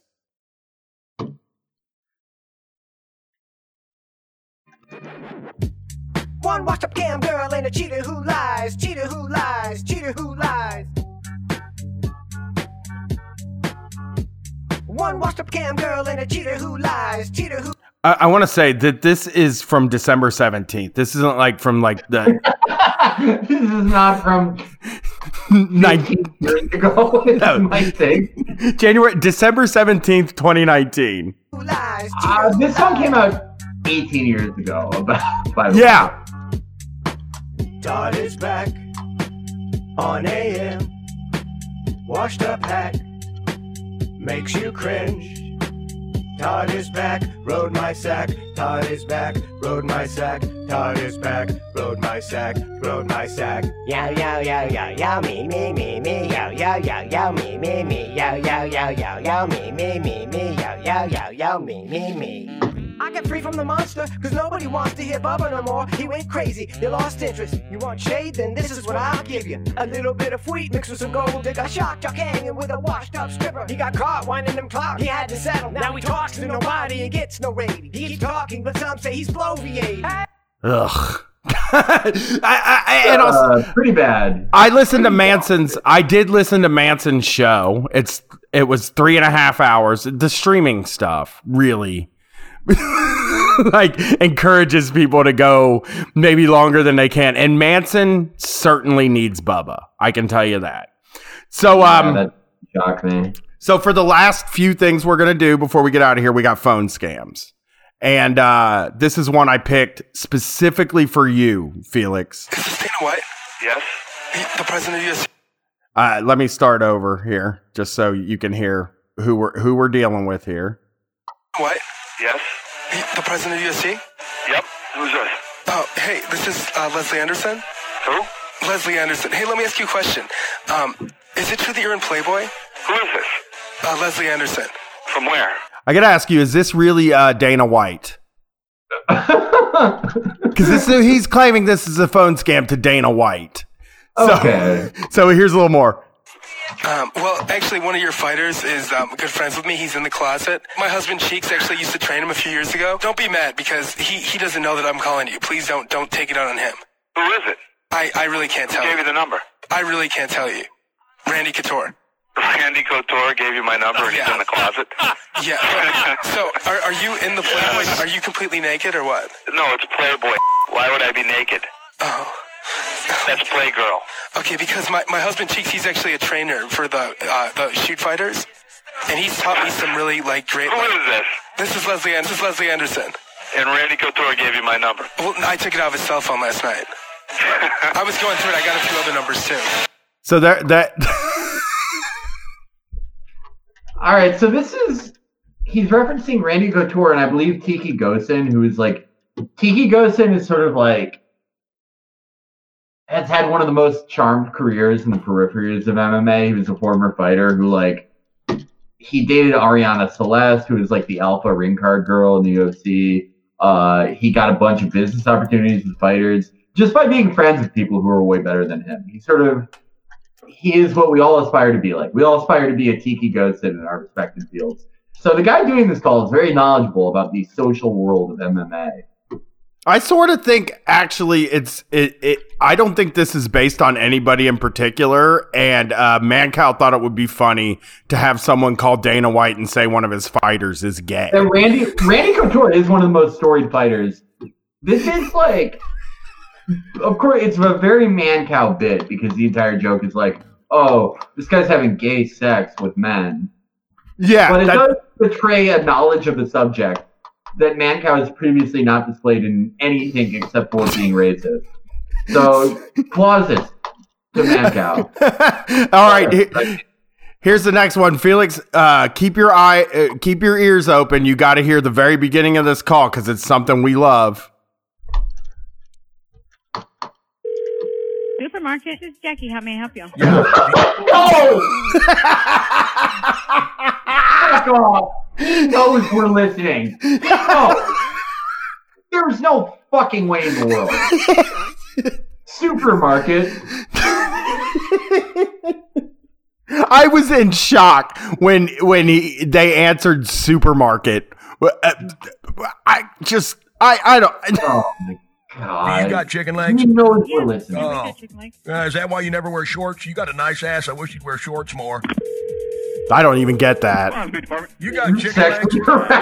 I don't care. I think you ought to wear shorts more often. You're a handsome man. Kind of spindly, huh? You got chicken wings? Yeah, chicken wings, yeah. Is it hard to get your shirt on? No, it isn't. How'd you answer the phone? How do I answer the phone? I just pick them up with my little feathered hand. Department? Yeah, that is the first rule of improv. When someone yes ands you, you just go he's up in a panic. And he gave him 5 times. Oh God, it's fake. So again, you said this on the Mancow episode we did. Mancow went up to bat. He was playing t-ball, and he had a lead, and his pants fell down, and he tripped. He's wearing the boxers from the cartoons with little hearts on them. And and I have I think those are all my prank calls, and I mean, this is supermarket is excellent. I do have here we go. I do have one more. I'm gonna warn the people again that this is Mancow, so I don't think you're expecting it to be funny, engaging, not racist.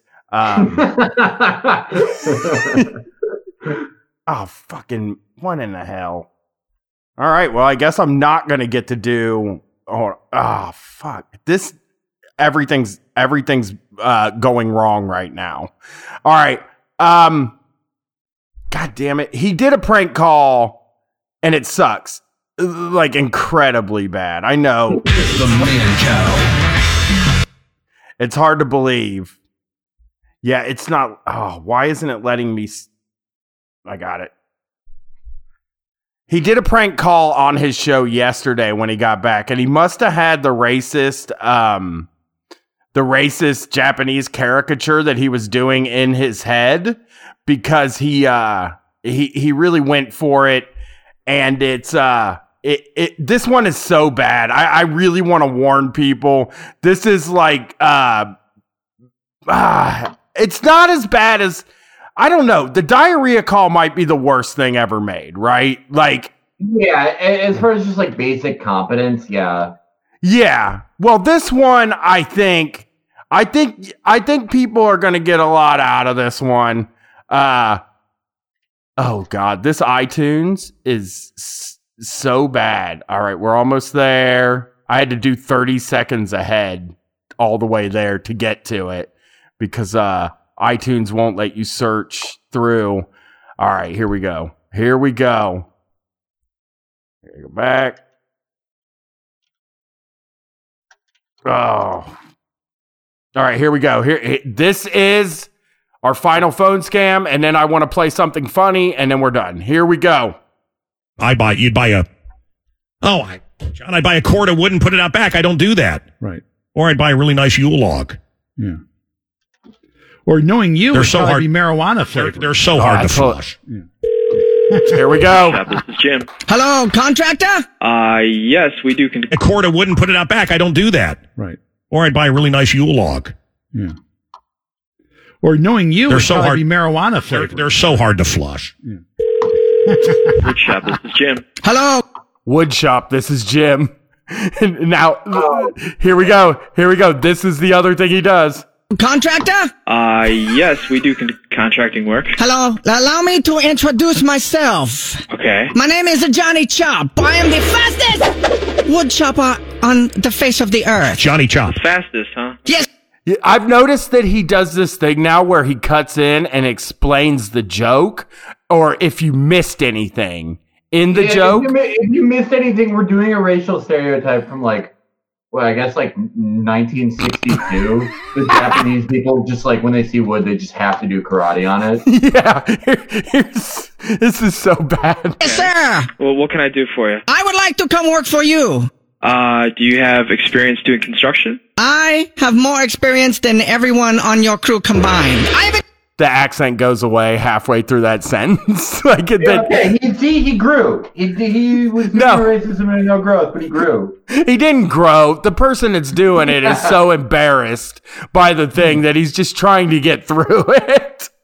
I've been chopping wood for 47 years, and I use no saw. Okay, well, typically we like to... I use my hands! We like people... So okay.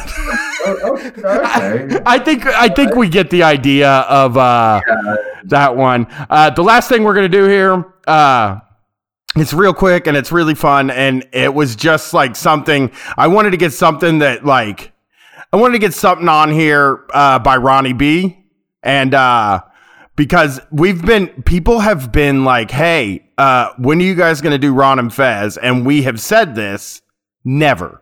We are never going to do Ron and Fez. We respect them too much. But I think on these one-off episodes, I want to play some of their funniest stuff. And I think, this one's one of the funniest things they ever did, I think.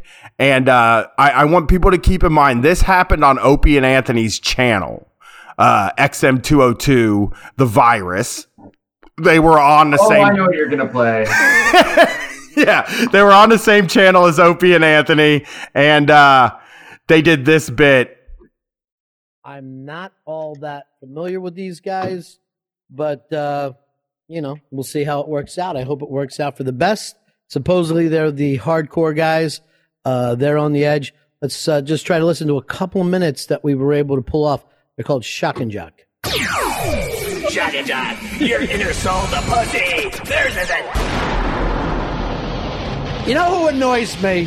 Cripple kids. These lazy brats. So fucking needy, man. Get a job. For Christ's sakes! The fucking whole country has jobs! And this little cripple spaz can't get up off his head? I see lots of cripples at McDonald's! Shocking! I don't know what country these cripples come from, but I say nuke them and turn it to glass.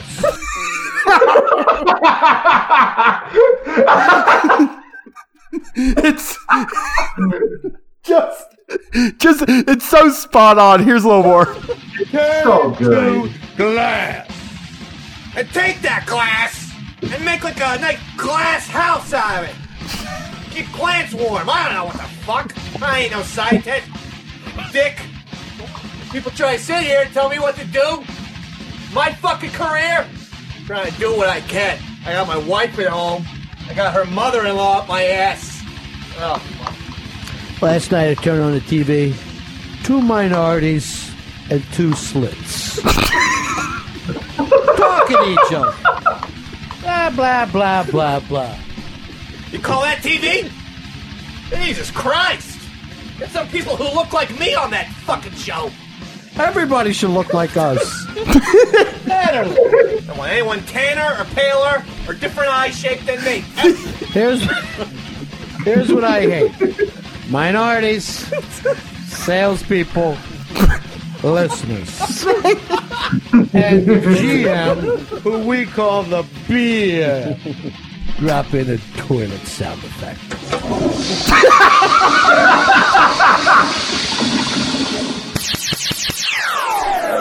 Shocky Jock. You can't get laid. Shocky Jock. Shock and Jock. I guess that's a new show coming to XM202, the virus, and Ronnie B. Honestly, just took down Shock Jocks in like 2 seconds. Here's a little more of this bit. The new show now on the virus. It's Shock and Jock. I guess they're what you would call shock jocks, and they get out there and they say things that are so shocking that you have to listen to them. That's the point with these guys. You might not like everything that you hear, but you're shocked by it. A couple of the things that they said absolutely shocked me. I also noticed a lot of self-laughing. Yeah, outrageous, I guess, is a word. Outrage and outrageous, I guess, are the words that describe Shock and Jock. And that's coming to the virus, XM202, Series 197. Hi, you're on the Ron and Fez show. Hi, you're on the Ron and Fez show. Hey, how you guys doing today? Shock and Jock, Shock and Jock. Oh, come on, stop it. Jeez. Cut it out. Let us do our show. Come on, man. Let me do my show. Sir, let me do my show. Shock and Jock, Please, I can't speak now. Shock and Jock, I can't, but I can't speak over you. Shock and Jock, Shock and Jock. Please let me, give me the opportunity to do my show. Okay, fine, go. Shock and Jock. I'm not. Pain in the ass. Sir, now because you're. That's fine that you're a fan of them, but Fez and I should be able to do our show without you disturbing us or blowing up our phone lines. Please, I have no defense. Come on. I have no defense. Wait, I just thought of something. I'll hang up. Eddie, you're on the Ron and Fez show. He's just, I mean, this is like prime shots at Opie and Anthony. Yeah. Here is a little bit more. Oh, what the fuck? I am having a time today. Excuse me for saying this, I'm shell-shocked right now. I'm absolutely shell-shocked. And I hope people understand that a lot of this stuff, it's not even talent. It's just shocking. Barry, you're on Ron and Fez.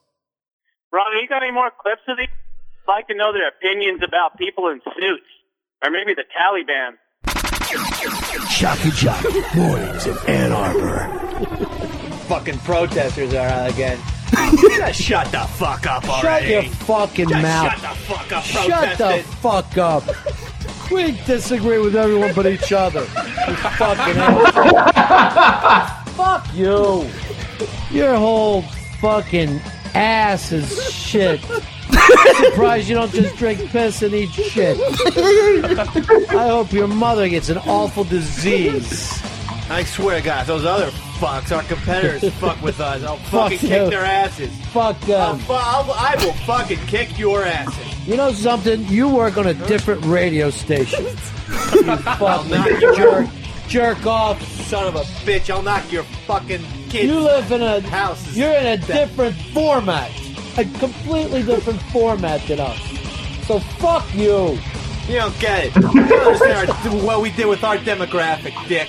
Fuck. We fucking appeal to everybody. In this age range to that age range. Check the numbers, you fuckers. Check the numbers. Look at the books. Check it out. Look at it. Hey, we're proving. Come in and talk to our sales holes. They'll tell you. That's if they're not busy writing shitty copy for our live read. Fuck them. What am I supposed to do? Read this shit? Fuck them. What is it? Say words? You asshole. Product? Do I have to go where to this website for this? Bullshit. Fuck this. Fuck this. Fuck it. Fuck it. We will jump. Sitting here trying to fucking do a radio show for you people. We're trying to make radio. So. Oh my! That's Opie and Anthony. They were doing Opie and Anthony, and I'm sure that they didn't feel like I'm sure they didn't feel like they didn't say they were doing Opie and Anthony, but I believe that was what they were making fun of those guys because they were on the same station. Here's a little bit more. This thing has Ron Bennington's delivery is so smooth and great. Perfect. He's silky. He's just a silky player. It is. Here's a little more. Manifest show. Oh, jeez. How are you, Eric? Yo, what's up, buddy? Yo, I heard these guys, Shock and Chuck, they're having a meet and greet at the local strip club, man. It's crazy. They love breasts. Yeah. That's the big thing about them. They absolutely love women's breasts. They say it's a fatty tissue on the top of their chest. That's really, really exciting. You're going to hear about it. It's the fatty tissue that that just keeps them aroused. Here is. I mean, one of Opie and Anthony's biggest things was Whip 'em out Wednesday. Whip 'em out Wednesday, absolutely. And just one last little bit of Shock and Jock, and then we'll be back in like a month or something. I don't know. Yeah, I'm doing a 4-episode miniseries, and then we'll probably come back after I finish with Kid Rock, which is Perfect. Yeah, somewhere, and I love them. I love them. I think they're making ashtrays or some kind of thing that they picked up on. Not sure what they're doing. But I love those kids, and I don't want anybody making fun of them. Coming up a little later on in the show, we're going to keep this going with a Rorschach rant. Rorschach rant coming up very soon. Do you know what the topic's going to be today? I do. Yeah. Do you want me to say it? It's up to you. Oh, yeah, it's about Die Hard. All right, good. Die Hard with a Vengeance, I believe, actually. Finally. Which Die Hard is that? That's the third. That's the third one? Yeah, the third one. Perhaps the most forgotten of all the Die Hards. Jock and Jock, listen to them before they fuck you. All right, let's go to today's Puke of the Day. Every day we give away the Puke of the Day award. That makes me sick. The Puke of the Day makes me sick just like you. You fucking... The Puke of the Day just makes us want to puke. They're like something was puked out. Today's Puke of the Day. Women's lip. They want everything we got. Tough. Let's see you work for it. Everything's on a silver platter just because you got a couple of hoo-ha's. The only women I like read Maxim magazine. Because they don't talk back. You know what? They keep their mouth shut in that magazine. Why I milk myself all over. I'll tell you what, I fucking see old people too. I am sick and tired. Just die. Just die. Here's who we hate. Sales, old people, minorities, women. I hate them especially. The one thing is I hate women, I hate gay people. Oh, gays. I just like men like me. Just men like me. That's what. That's all I want. Makes my life easier. I can speak the truth. Oh, and I'm very religious. I have decided my religious views were the ones that was handed to me as an infant. Obviously, Jesus Christ, my Lord and Savior, is the only thing that's protecting me from cripples, Godheads. Hey, all of them. They ain't religious. Don't you question my love of God. If you do, I'll shoot you in the fucking head. That's how we do it. Drives me crazy. I'm out of here. So that was the shock and jock bit. Just really, that is how you make fun of. I mean, like, the most cutting way to insult somebody is to do an incredibly accurate satirical impression of them. That's what I think. That I also, when you say an incredibly accurate satirical impression of them, it is like you are just like making it. You're doing their thing in the most, like they were doing Opie and Anthony very nakedly, this is actually what Opie and Anthony is, but it's a simplified version of what they actually did, Yeah. Well, we enjoyed our time. We like being back with the shock jocks, but we got to go. And we'll be back. We went, how long did we go long on these? We went almost 2 hours this time. Good. Well, I mean, yeah, we always go long. It's because it's fun, It's not like our respective shows where we have to talk about bad stuff. No, we're just talking about the stuff we like. Yeah, just Mancow and just a lot of stuff we love. So we'll probably see you in February, maybe early March. Basically the way you'll be able to know when there's going to be a Shocktober Extra is when I say this is the last episode of this series. And then, because I think that's what I think that's the schedule, which means I think we'll probably do like 4 of them in the lead up to the next series, maybe 5. I don't know how many series I'm doing because I was supposed to calendar them up and I haven't yet, so I have no idea. But Felix, I think you'll be excited to hear this, and I'm probably going to ask you to come on. My next big series with like a co-host that isn't Brett is called Holy Boys. And it's me and Tom Sexton from the Trillbillies talking about megachurch pastors. I would love to. I would absolutely love to. Yeah, that's going to be later this year, but there'll be more Shocktobers. Bye.